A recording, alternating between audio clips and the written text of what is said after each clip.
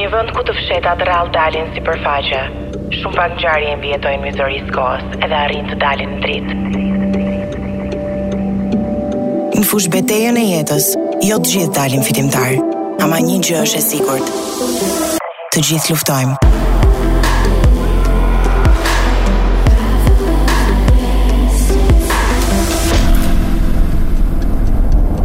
Ky është një podcast i bazuar në histori të vërteta. Unë jam Edea Demaliaj dhe ju po dëgjoni Orët.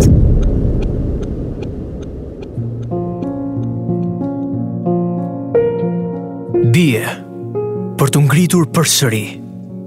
Jo, bie me dorën lart drejt dritës. E për çudi, ndihem mirë me rënien time. Drejt fundit, drejt asgjës, drejt erit. Bie duke u ndjerë i realizuar. Jo. Mbase bie për të mos dëgjuar më dhimbje, për të mos shikuar më vuajtje dhe lot. Edhe çfarë? Ndihem i plotësuar? Jo. Thjesht ndihem mirë me rënien time. Se më mjafton dhimbje e greminës time. Nëse jeta në tokë është ferr, me siguri, vdekja duhet të jetë parajsa.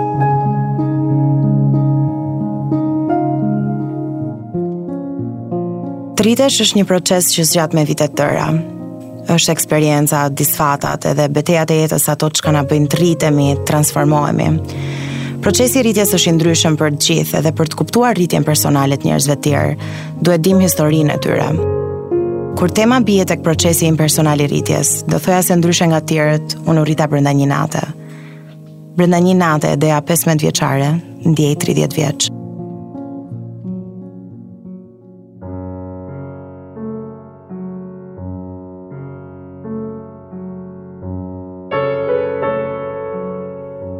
Nuk mbaj mend një pjesë tjetës time ku s'kam qenë duke kënduar.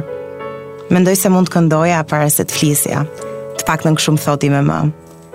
Për prindrit e mi, talenti në muzikë nuk ishte një surprizë. Mamaja ime është koreografe, kurse i mat solisti i grupit Djemt të Detit. Arti vinte natyrshëm familjen time, prandaj mund të them se kurrë nuk e kam trajtuar talentin tim si diçka të jashtëzakonshme. Kur kthehem mbrapa në kohë te fëmijëria ime, shumica kujtimeve janë ato të backstage-eve të mbushura me muzikantë dhe balerina që me shpejtësi ndrojnë kostume. Por kujtimet më të bukura janë ato të 4 rockerëve me tatuazhe që arktonin Edean 3 vjeçare duke bërë si personazhet e Teletubbies. Jam rritur nga 23 vjeçar që ishin ende në Akademinë e Arteve kur mblindën. Të them drejtën, kam patur fëmijërinë më të bukur që mund të ndroja. Gjithmonë doja të dija historinë e dashurisë mes prindërve të mi. Mamaja ime ishte një balerinë në shkollën e baletit, e cila në fundjavë kthehej në qytetin e saj të lindjes Lezhë. Baba im sapo kishte filluar të formonte grupin e tij Djemt të Detit. Në momentin e parë që ai pa mamin me flokët e saj kaçurrela të gjata deri në fund shtëpinë, edhe me veshjen e saj prej rockere, në ato kohë ku njerëzit të shikonin shtrëmbër, po të kishe një look modern, ran dashuri. Që nga ajo ditë kanë qenë të pandashëm, edhe verbërisht të dashuruar me njëri tjetrin.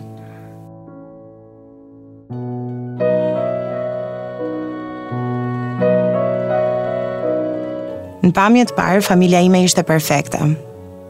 Për shkak se kam qenë një fëmijë vetëm, miqtë e mi më të mirë ishin prindrit e mi. Më kujtohet kur luaja me kuklla edhe e bindja babin të bënte rolin e kukullës Ken, sepse ai kishte zërin e mashkullit që më duhej për të realizuar lojën time. Është e çuditshme të shohësh një rocker me tatuazhe dhe flokë të gjatë duke luajtur me vajzën e tij 4 vjeçare me kukulla, por nuk ishte gjë në botë që Genti nuk e bënte për mua. Por çdo gjë e bukur, edhe perfekte, e ka një fund. Edhe gjërat e mira rrallë zgjasin për një kohë gjatë. Jam mos qajti o njeri vetmuar, se jeta dorën ty nuk ta dha. I lam në mes të rrugës. Kur isha 14 vjeç, i mat u diagnostifikua me melanoma. Në momentin kur ne mësuam për smundjen e tij, ishte tepër vonë, pasi kanceri ishte në shkallën e 4 dhe mbi të gjitha ishte agresiv. Doktorët madje i dhanë një afat jetëgjatësie. Ai ka 3 javë të mbetura. Kjo ishte fjalia me cilën ne u përballëm në 2012-ën. Për çdo vajzë, babai i saj është krijesa më e fortë, më e pamposhtur që ajo nje. I Mati ishte si ai hero i pavdekshëm sytë e mi, kështu që kur ne zbuluam, u mundova të tregohesha e fortë, ose të paktën të bëja sikur isha e fortë. Pasi provuam çdo lloj kemioterapie, operacioni edhe ilaçi që ekzistonte, i vetmi opsion për babin ishte të bëj pjesë e një eksperimenti i cili fatmirësisht do rriste jetëgjatësinë e tij në 3 vjet, po do të na përballte me sfida që nuk ja uroj askujt. Për një vajzë 14 vjeçare, është traumatike të shoh figurën më të fortë në sytë e saj, babain e saj, teksa dita ditës nga një yll që shndrinte fort, venitet edhe shuhet si pasojë e një smundje shkatruese. Kam qenë me fat, pasi i vetmi njeri që na ka mbajtur fort e na ka përgatitur për çdo etapë që na priste, ka qenë vetë ai. Pas një hemorragjie në kokë, babi kishte kaluar thuajse 2 javë në koma. Nuk e harroj dot kurrë se si doktorët na shpjegonin nivelin e dhimbjeve që ai po kalonte.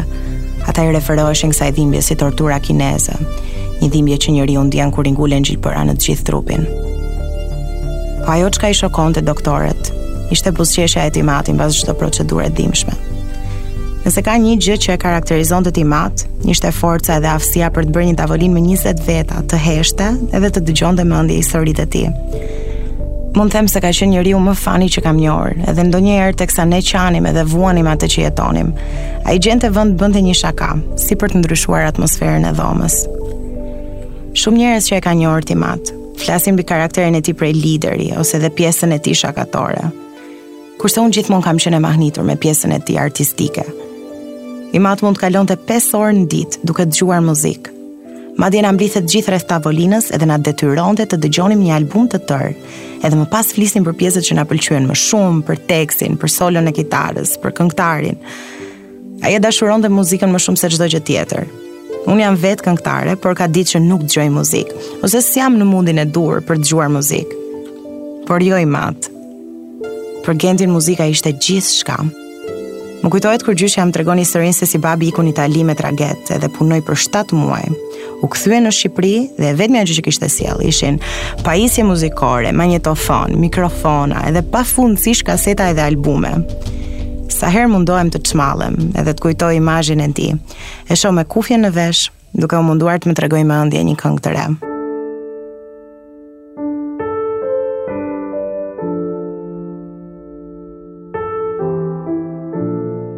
Duke qenë një fëmijë i vetëm, mund të them se kam qenë gjithmonë epiqendra në sytë e prindërve të mi. Një copës kujtimi që jeton me mua gjithmonë ka të bëjë me shkollën, edhe specifikisht me takimet me prindër. Mamin atë kohë kishte 2 punë, edhe koha e saj mbas ditëve ishte deri diku e limituar. Babi, nga ana tjetër si muzikant, punonte natën, prandaj dita ishte e jona. Ndjej shumë krenar për faktin që unë mësoja edhe isha nxënëse e mirë. Mezi priste të vinte në takimet me prindër, edhe pse vetë kishte qenë një nga ata nxënës që le të themi nuk e duan shumë shkollën.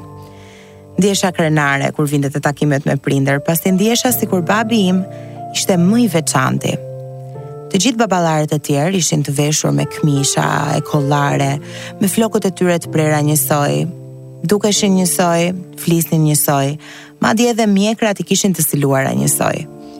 Për mua, si fëmijë, ai lloj luku ishte norma, ishte mënyra se si njerëzit e thjesht duhet të duken. Dhe nga ana tjetër ishte babi im, ose përjashtimi, një rocker me flokë të gjata, pantallona të zeza lëkure, pardesy të gjatë deri në fund këmbëve, tatuazhe në të 2 kratë edhe unaza gjigande me simbole kafkash edhe kryqesh. Edhe pse gjithë këto aksesorë mund ta bëjnë dikë të duket deri diku i paafrueshëm, ose edhe antisocial. Buzëqeshja që e karakterizonte hidhte poshtë gjithë stereotipet. Një tjetër gjë që më mbushte me krenari ishte mënyra se si Genti fliste për mua në emisione ose intervista. Më dukej normale ta shija atë në televizor, por më dukej surreale kur dëgjoja teksa fliste për mua. Gjente vend të përmendte emrin tim thuajse në çdo intervistë, edhe besoj kjo flet shumë për prindërimin që e karakterizonte. Kam dëgjuar shumë artistë teksa flasin për fëmijët e tyre, duke shprehur rëndësinë që këta fëmijë kanë për ta. Por babi im fliste gjithmonë për karakterin tim, edhe marrëdhënien ton. Edea është një fëmijë që më duket sikur më kujton fëmijërinë time, megjithatë me pak ndryshime të vogla, është nxënëse jashtëmase mirë, kurse unë kam qenë nxënës i 4-s, nuk kam qenë shumë i dhënë pas mësimeve. Është në rrugën e saj. Është edhe atë lloj dëshire kam edhe unë. Prift nuk jam. Në sensin, dita vesh edhe robën e prindit, po megjithatë kalojmë jashtë mose, ne jemi shok. Në radhë parë jemi unë me të vërtet jam prind, jam edhe pak malok. Po gjithsesi jam brok.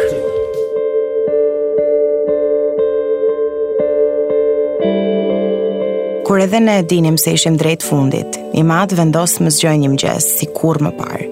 E mbaj mend që erdhi te dhoma ime dhe më tha, "Ço se do shkojmë diku, po duhet vishesh shumë shpejt." Kur s'më kishte kërkuar diçka me aq ngulm, prandaj u bëra gati edhe dolëm. Teksa ishim në makinë, më thot do konkurosh në X Factor këtë vit.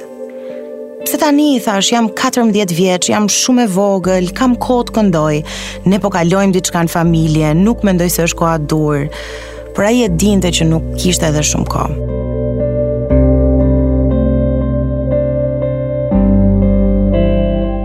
Për time më gjëja më e rëndësishme ishin arritjet e mia akademike. Tisha e zgjuar, shkoja në shkolla të mira, tisha e arrirë në aspektin e edukimit. Kurse për ti madh gjëja më e rëndësishme ishte që të këndoja. Gjithë vendi ishte i mbushur me konkurrent nga e gjithë Shqipëria. Të gjithë provonin këngën e tyre, kurse unë akoma s'kisha vendosur se çdo këndoja. Sapo po dilja nga makina, më kapi nga krau edhe më tha, "Mos u prezanto me mbiemër. Thuaj thjesht quhem Edea." Nëse ka një gjë që i madh ma ka thënë gjatë gjithë jetës time, ajo është që t'i arrij gjërat vet, edhe kur mos zvarem te emri i familjes. Gjithmonë më tregonte se sa e vështirë ka qenë për artistët e viteve 90, prodhonin muzikë pas komunizmit, gjykimet me të cilat u përballën, koha në të cilën jetonin. Janë pikërisht ata muzikantë që shtruan rrugën për artistët e sotëm, në mënyrë që ne të jemi të lirë, kreativ, edhe në fund ditës të jemi vetvetja. Por që të kthehemi prapë te historia. Unë u futa brenda, u prezantova si Edea, edhe fatmirësisht u pranova. What do you see in her yellow eyes? 'Cause I'm falling. I've got dreams. Edea, mos thuaj që je vajza e Gent Demaliaj. E ke bërë babin ekstremisht krenar dhe ti e rritur. Audicionet ishin të regjistruara, kurse netët live fillonin pas një viti. Gjatë këtij viti, gjendja e tij u përkeqësua edhe një nga efektet negative të drogës eksperimentale me cilën ai kuroi ishte edhe epilepsia. Mbaj mend shoqet e mia që ankoheshin sepse baballarët e tyre nuk i linin të dilnin, kurse unë përballesha çdo ditë me një realitet tjetër në shtëpi. Për një kohë gjatë, kam jetuar me 3 mjek. Ajo shtëpia plot kujtime fëmijërie, u kthye në një dhomë spitali. Isha 14 vjeçë dhe dija si të bëja një gjilpër kundër një shoku epileptik sa herë që e shija që ai do kalonte një episod. Nuk ka qenë e lehtë, edhe për një adoleshente ka qenë vërtet traumatike. Të përballesh me vdekjen edhe smundjen në atë moshë, domosdoshmërisht të ndryshon si njeri. Gjatë një viti nuk kisha ajo Edea që shijonte çdo gjë ose vepronte pa u menduar. U shndërrova në një njeri disi të zymt, edhe sa herë shifja njerëz që rendin mas gjërave boshe në jetë, mendoja, a nuk e kuptojnë këta njerëz që të gjithë një ditë do largohemi nga kjo botë? A se kuptojnë që nuk do i marrim me vete parat, makinat luksoze dhe vilat e bukura? Njerëzit shqetësohen çdo ditë për gjëra boshe, pse nuk më shkuron ai që pëlqej, pse nuk po ngrihem në detyrë, pse nuk kam një rrogë më të mirë, pse nuk kam një shtëpi më të madhe. Po kur përballesh me debatin jeta-vdekje, gjitha këto gjëra e humbasin rëndësinë. Edhe ne e kuptojmë arsyen kryesore për cilën kemi ardhur në jetë. Të duam edhe të na duan. Një nga arsyet pse gjithmonë them se jam rritur më shpejt, është edhe fakti se gjatë 3 viteve të betejës së timati me kancerin, gjithë pjesën emocionale e kam mbartur vetë. Asnjë nga miqtë e mi më të afërt nuk e dinte se çfarë po kaloja unë në shtëpi. I madh gjithmonë më thonte se të kërkosh mëshirën e tjerëve, është gjëja më e pakuptimit që mund të bësh. Përveç rrethit të ngushtë familjar, askush nuk e dinte që babi ishte smur. Madje edhe pas 2 operacionesh, ai vazhdonte të dilte e të luante kalçeto me miqtë e tij si për t'i mbushur mendjen vetes që ishte mirë. E vlerësoj edhe jam krenare për këtë pjesë të edukatës tonë familjare. Në fund ditës, askujt si dhëm më shumë se ne ajo çka po kalojmë. Edhe në fund ditës, askush nuk e kupton hallin e tjetrit pa e kaluar edhe vetë diçka të ngjashme. Por nga ana tjetër të mos hapesh, të mos shfryesh diku mbi atë që po kalon, nuk është e shëndetshme. U mbyllan vetvete, edhe e shija botën bardhëzin, në një kohë që bota duhet të ishte plot ngjyra për mua. Por të them të drejtën, kush do isha kjo që jam tani? Po të mos ishte pa historinë edhe dhimbjen që kam kaluar. I mata arriti të shihte audicionin tim, por kjo do të ishte hera e parë edhe e fundit që ai mpat performoja live. Mi janë dashur 4 vjet të flas hapur për këtë temë. E di që mund të ketë njerëz që nuk besojnë në rritjet menjëhershme, po unë u rrita brenda një nate. Doja të zhdukesha, por s'mundesha. 2 javë pas vdekjes së Timati duhet hypja në skenë dhe të performoja. Për shkak se ai ishte person publik, e dija se duhet përballesha me humbjen time përpara gjithë Shqipërisë. E urreja faktin që njerëzit që do më ndiqnin televizor, do ndjenin keqardhje, sepse isha e vogël për të kuptuar që tragjedit nuk na përkufizojnë. Tragjedit na formojnë. Por ne jemi shumë më shumë se çfarë kemi kaluar. Ne jemi produkti i asaj që kemi bërë për ta përballuar një situatë të rëndë. Doja të hiqja dorë. Nuk këndoja dot më. Sa herë këndoja më kujtoi mat. Për një farë kohë e madje vendosa edhe të mos flas. Ishte sikur dikush kishte shtypur atë butonin mute, edhe asnjë sound nuk dilte prej meje. Pak para se të ndronte jetë, babi nuk lëvizte dot nga krevati, po çdo ditë më kërkonte të shkoja ke dhoma ime edhe të regjistroja versione karaoke të këngëve që më pëlqejnë. Më thonte shko regjistroje me celular, edhe eja prap këtu edhe ma trego. Edhe pse doktorët i thonin se duhet pushonte, ai donte të më dëgjonte mua duke kënduar.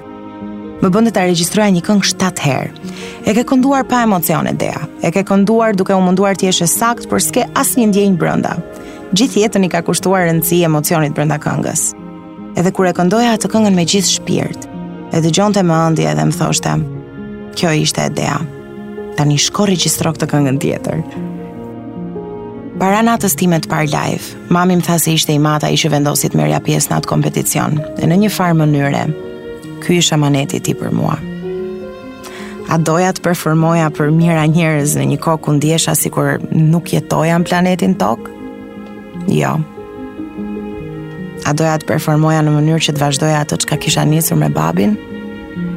Më shumë se çdo gjë.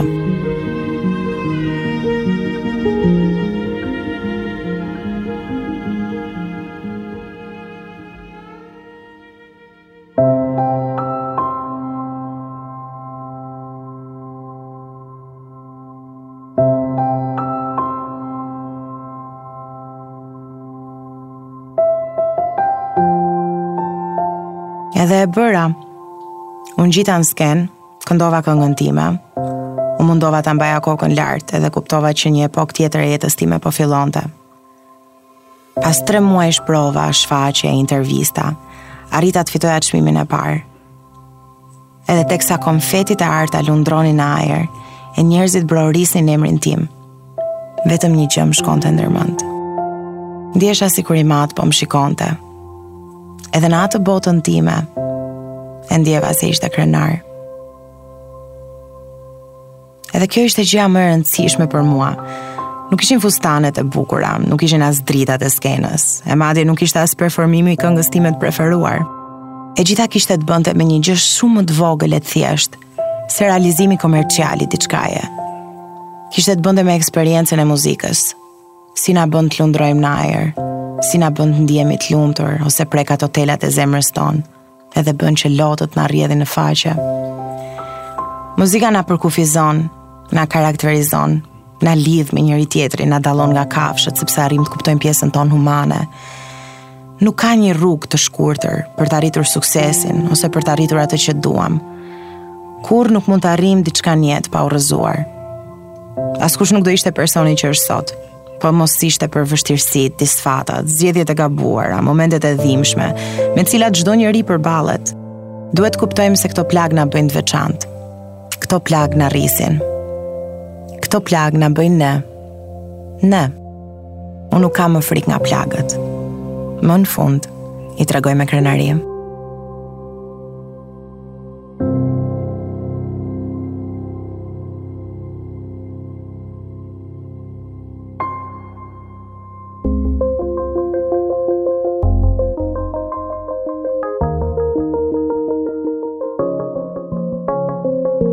dëgjoj një fjalë të ngrohtë, një buzëqeshje kur kalot, pakës gjyrë në ditë të ftohtë. Vite këti, duhar dritur po vazhdoj, dhe nuk dua të ndaloj. Unë e di që çdo drejtim sjell te këti, sa e nata pushton të shpirt, jo, sa e lodhje rëndon çdo hap, jo, nuk tërsohem e ti, se ti do t'vish nga dal tek unë. Jemi raje të një semre, jemi një shpirt, ne të dy, toka ku është shpirti zjarr, më ndryshon në çdo skaj. Jemi raje të një semre, jemi një shpirt, ne të dy, që pra meje qëndron. Hapin tim t'i vrapon.